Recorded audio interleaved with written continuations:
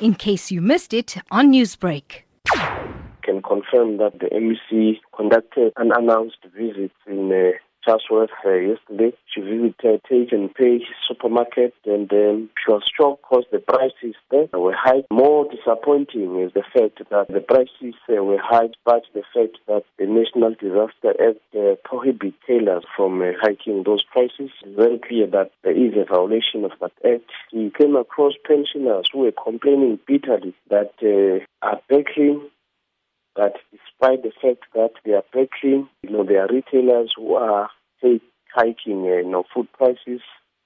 And that is why she had to pay for two pensioners who were at the shop. She paid from her own pocket, because she felt for, the pensioners. And they had receipts which they produced showing that last month the prices was not as high as what we saw yesterday.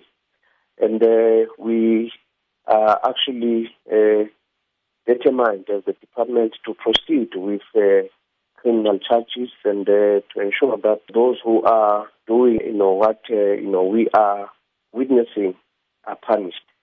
Ndabe, if found guilty, what are the consequences that this store in question could face? Number one, there is a possibility of arrest. Obviously, once arrested, if found guilty, a retailer could spend more than 10 months in jail or fined up to 10% of a turnover. There's also a possibility of a fine of a huge amount of money. But obviously, those are the issues that will be determined by the court. But those are the fines that have been announced by the national government. Newsbreak, Lotus FM, powered by SABC News.